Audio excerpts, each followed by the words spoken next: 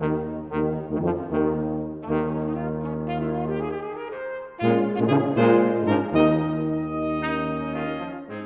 to Expositional Excerpts. I'm your host, Matthew Pilch. I pastor Grace Fellowship Baptist Church in Port St. Lucie, Florida. Let's dive into the Word.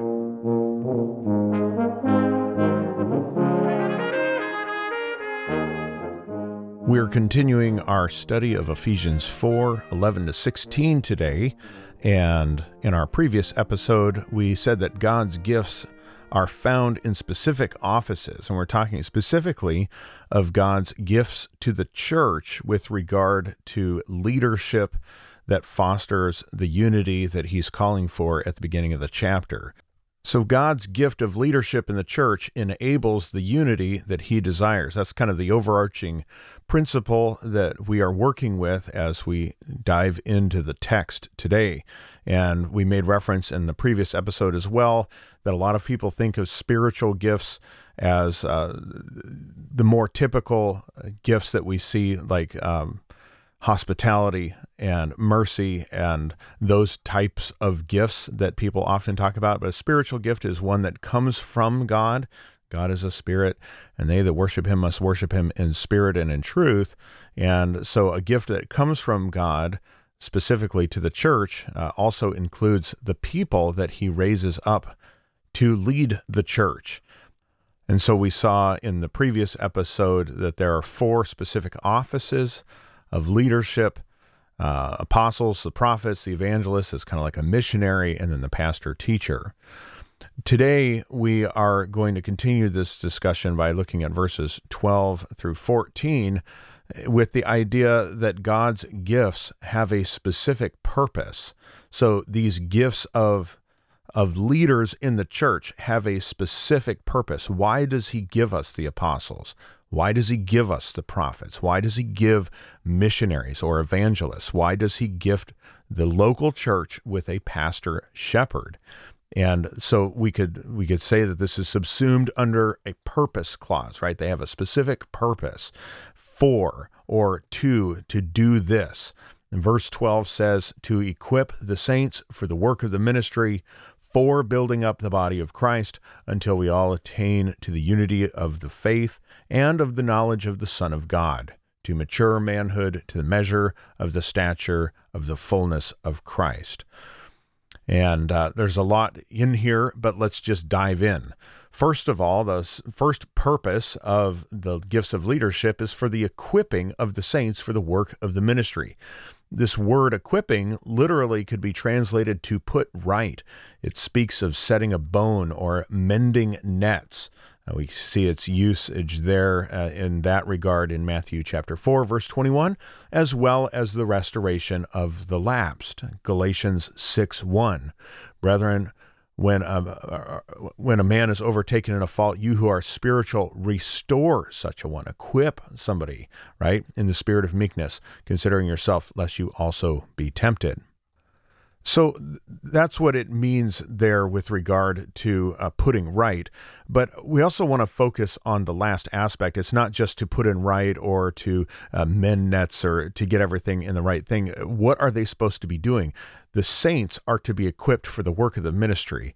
And this is one of those points that really we should just spend a little bit of time on and dwell on, and that is the fact that the work of the ministry is to be done by the people who constitute the local church.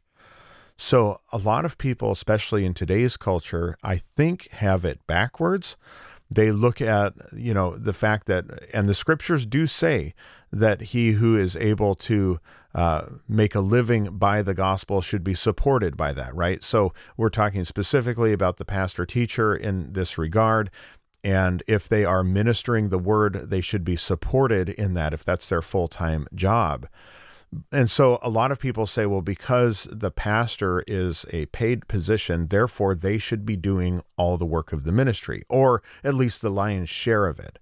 And yet we get from this verse that the work of the ministry is actually to be done by the vast majority of the church. Okay, it shouldn't be that 90% of the work is done by 10% of the people. It should actually be the other way around. 90% of the work should be done by 90% of the people, if we could say that, okay? The work of the ministry. What is the work of the ministry? Well, it's obviously Great Commission living. Great Commission living is disciple making.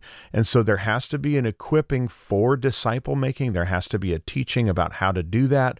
That also means that the work of evangelism, not necessarily talking missions here, like the office of the evangelist that we talked about in the previous episode, but going out into our community and following that pattern in Acts 1:8, Jerusalem, Judea, Samaria, and the uttermost parts of the world. We're speaking in concentric circles. There was a book written on evangelism by that title many years ago. And so when we look at that and we have people within those circles, our immediate area, the immediately surrounding area, and then a little bit farther out, and then obviously into the broad world, we should be working towards the ministry in that regard. So we're establishing, we talked about redemptive relationships, we're cultivating those in the natural rhythm of life, and we are beginning to expose people to the gospel. We are declaring to them, as Mark says, preach the gospel to every creature. So we are preaching the gospel. And by we, I mean we, the people in the church, we Christians. It's not just the pastor who proclaims the gospel. We all have a duty to do that. We do it. And by the way, the person who's best equipped to share the gospel with your best friend is you. It's not me. Your best friend doesn't know me. Chances are, right? There's a 99% chance that I don't know your best friend unless you're one of my, in my close circle of people. But otherwise, I don't probably know your best friend, especially your very good friend who's unsaved. They're going to have a lot more trust that is built in that relationship with you. And so you are the one who has the ability to say something meaningful, to declare to them sometimes what people consider the hard truths of the gospel. People don't like hearing that they're sinners and that the wages of sin is death. But you have earned that audience with them to do that. That's the work of the ministry. And then guess who's going to do the discipleship? It's going to be you, not the pastor. The pastor can't personally disciple 50 or 100 or 200 people. It just can't happen. And so what does he do? He equips the people in the church to go out there and take those first steps, to go out there and to begin to make disciples and to teach other people how to make disciples and to model that so that the work of the ministry can be done. That happens through the ministry of the word, okay? So we're dwelling long on this, but the equipping of the saints for the work of the ministry, that's what a pastor does. So the role of the church and why we meet together should be for the building up of the body and for the equipping of the body. That's why I bristle with this idea that people say that bring the unsaved masses into church and let them hear from a polished person and, who's an apologist of the scripture and so forth. Well, okay, there's a time and a place. And yes, all the scriptures point to Christ. But why do we meet together on the Lord's Day? We meet together to worship God, to glorify Him. And by the way, to the unsaved person, that should seem pretty strange. That shouldn't feel comfortable and homey. That shouldn't be like, oh, I'm just going from one setting to another, and this is very entertaining, and I like it, and there's a little bit of religious stuff in there, but I'm okay. Otherwise, I really like all this stuff. No, if an unbeliever walks into the doors of your church, they should feel very, very out of place. Because we are here worshiping the triune God. All of our songs are not about us, they're about Him. We put a heavy emphasis on the Word of God and reading it and teaching it and proclaiming it. We spend time together as a body of believers in corporate prayer. Everything that we do in our service is to be about the glorification of God. And as we expound the scriptures, and we teach them and expose them and exposit them, right? Before the people, not only do we pray that God is honored in that by the parsing of Scripture, but we also pray that it would work to equip the saints for the work of the ministry. So that's the first point. That's the first specific purpose of the leader that he's given. Secondly, it's for the building up of the body of Christ. Now, I think all of these work together.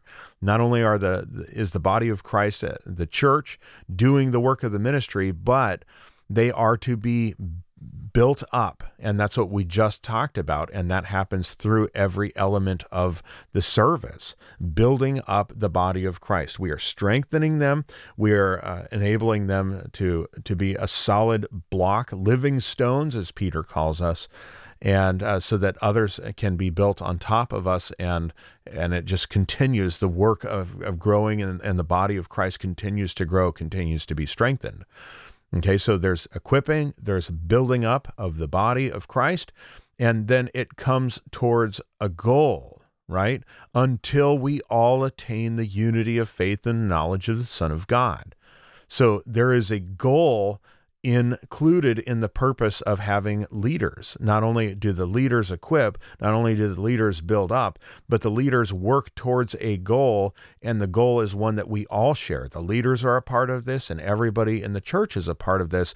And what are we working towards? Firstly, we're working towards the unity of the faith. There's that word unity again. So that harkens back to the call in verses 1 to 6 for unity. But it's clarified. It's not a generic, unqualified unity. It's not unity at all costs with regard or with disregard to doctrinal limitations and so forth. Because we see that general calls for general unity without information are basically useless. So it is a specific doctrinal unity that comes from the equipping of the saints, right? How does a pastor equip the saints? Through the teaching of the word. And that's going to solidify, codify this doctrinal unity. So that's what we're trying to work for, is a unity of the faith, that we all hearken around and gather around the essentials of the gospel and the essentials of the scripture. And then with that, a second aspect of that goal, that unity of faith, is also going to be commensurate with the knowledge of the Son of God. All of this, by the way, has to do with our knowledge of the scriptures, right? That's what the pastor teacher is doing, shepherding. They're guarding from people who are bringing false gospel in. They're trying to identify false teaching, warn the flock, stay away from that, be on guard, look at the dangers of that. And then not only warning, you can't just have an entire ministry built on the warning system, but you're going to actively be teaching. And the teaching of the scripture, the expositing of the scripture, the tearing it apart and connecting it to all the Old Testament and to creation and to the cross and redemption, and where do the people of Israel fit in, and how does God's judgment at the end of times fit in, and all those things, right? That is helping our knowledge of the Son of God grow. Knowledge comes through the exposition of scripture. Comes through the study, comes through personal devotion, but God has gifted the pastor teacher to the church so that they can grow in knowledge. You need that. That's God's gift to the church. So unity stems from knowledge. It's not a discarding of knowledge. And specifically, we're talking about a knowledge of Christ. And this is done in the community of the church. The individual, the lone wolf Christian, is the one who is terribly immature, because this journey towards God and Christ is not to be done in a vacuum. You don't do it by yourself. The Holy Spirit has placed you into the church, and then he has directed the church to assemble in local assemblies that are the local visible representations of the church. That's your local church. And so your journey towards Christ's likeness, your journey of sanctification, your journey of ultimate sanctification will be realized when you finally see Christ. You are to do that with the body of Christ, because you are a part of that body, as are other Christians around you. And so that's the goal. So there's unity of faith, there's knowledge of the Son of God. There's a third aspect to that goal in verse 13 here, what he calls the mature manhood, to the measure of the stature of the fullness of Christ. Again, that's an apposition here.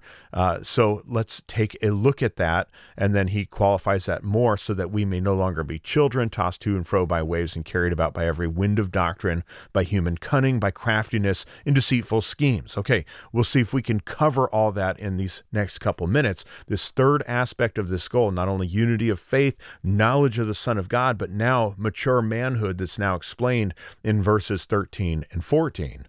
What does mature manhood mean? What does it look like? Well, first of all, he describes it this way: to the measure of the stature of the fullness of Christ.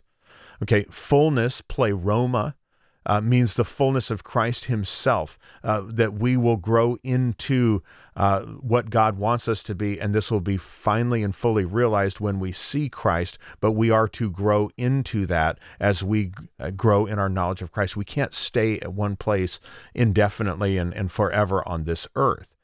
And then he says, no longer as children. And by the way, what he's talking about here is spiritual children. What we're talking about is people who are at the beginning of their journey of faith. We should be growing to the point that we're no longer easily swayed by things that may have easily swayed us as young believers.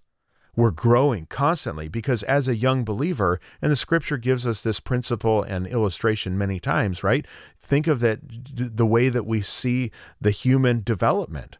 As a baby, we cannot give a baby, if you've had babies, right, or been around them, you cannot give a baby the same solid food that you yourself might eat. Not at the beginning. They can't have meat. They can't have a steak. Their digestive system doesn't allow them to process that. They can't do it.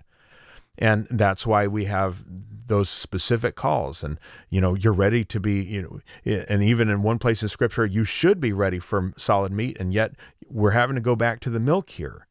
And so when he talks about children, he says, listen, there is an aspect where somebody who's young in the faith, a child in the faith, is tossed to and fro by waves and carried about by every wind of doctrine, by human cunning. This is the propensity of an immature believer, which is why we need discipleship in the church. You're not just satisfied with somebody hearing the gospel and then staying there, just acknowledging that Christ is the Savior and then being done with that, because then somebody comes along and offers them a counterpoint to that and says, well, what about this? And what about this? And this fits in with this. I mean, I can think of an example. This is now many years ago. We're talking over 20 years ago. I was a younger believer, but was growing by God's grace. And I remember in this particular setting, I was overseas. This is while I was in the military. There was somebody that I knew who was really very close to Christ, beginning to acknowledge and meditate on the gospel. And just due to different circumstances and whatever, I wasn't really a part of this person's spiritual journey, although we talked, and then we kind of kept in communication a little bit over the years, especially with the development of social media later. And I come to find out that this person just wholesale abandoned the gospel. And even though for a year or two was interested in the scriptures, had really gotten sucked away by other false doctrines, by Eastern mysticism and other religions, and all of a sudden did not have room for the exclusivity of Christ. This happens when you are a child in the faith. And so one of the reasons for the gift, one of the reasons that God has given leaders to the church for the building up and to have these purposes, unity in the faith, knowledge of the Son of God, is to lead young believers into maturity in the faith, so that they would no longer be children in the faith, so that they would no longer be tempted by every wind of doctrine. I mean, there's nothing new under the sun. Solomon said that. And that has so many implications, but specifically doctrinal, right? There's no new notion or fad that's going to come up, but that isn't some other recycled heresy if it counters the gospel. There's just nothing new under the sun. And so when somebody comes to you and says, oh, I found this, and the Bible's wrong, and Jesus isn't the only way, and salvation isn't what you think, and God doesn't really exist, there's no heaven, there's incarnation, we just get recycled back onto the earth, or this one's very popular, annihilationism, we just all die and poof, turn into dust. I mean, that's what a lot of people who are atheistic science, supposedly, right? Even though the greatest scientific minds in history were believers all the way up until yesterday. But really, it's really interesting that a lot of people who are astrophysicists are now claiming that, we're nothing but cosmic dust of the stars and we turn into nothing. Their only consciousness that we have is right here on earth, and afterwards there's nothing. They are going contrary to the knowledge of God, and don't believe it. It's a lie. It's a lie from our enemy, our spiritual enemy, the devil. It is a lie that our flesh would like to believe, and and it goes against the truth of Scripture. And we don't want to be taken about by every wind of doctrine and by people who can be very crafty with their words and deceitful schemes, which is what he's talking about. The things that people come up with in their own depraved minds can be deceiving. Okay, and this word for human cunning carries with it the idea of cheating at dice. So we're talking about trickery. They know that they're not speaking the truth, but they're trying to trick you into something to take you along with them by craftiness and deceitful schemes. Well, I've gone long, but I hope that we see here, as we looked at the specific purpose of the gifts of leadership for unity, we can see just how important that is. Because the leaders in the church are equipping you to go out and do the work of the ministry. They are building you up as a believer in the body, not just the church universal, but among your local church. And the goal of all of this, it's the goal that, by the way, pastors should be working towards, and God is working in them in this way too. But we're all working towards this, that we may have unity in the faith that comes with doctrinal clarity and exposition, that we grow in the knowledge of the Son of God, that we work towards maturity so that we're not easily taken away from the faith. It's really an incredible gift that God has given to the church in the form of leadership. And once we begin to see that, it will make us more appreciative of who God is and what he has done in the church. So we'll leave this episode there, and we'll pick it up in verse 15 in our next episode and finish out our discussion on leadership and unity with verses 15 and 16. This has been another podcast of Expositional Excerpts with Pastor Matthew Pilch. If you'd like more information, please visit our church website at gfbc.net.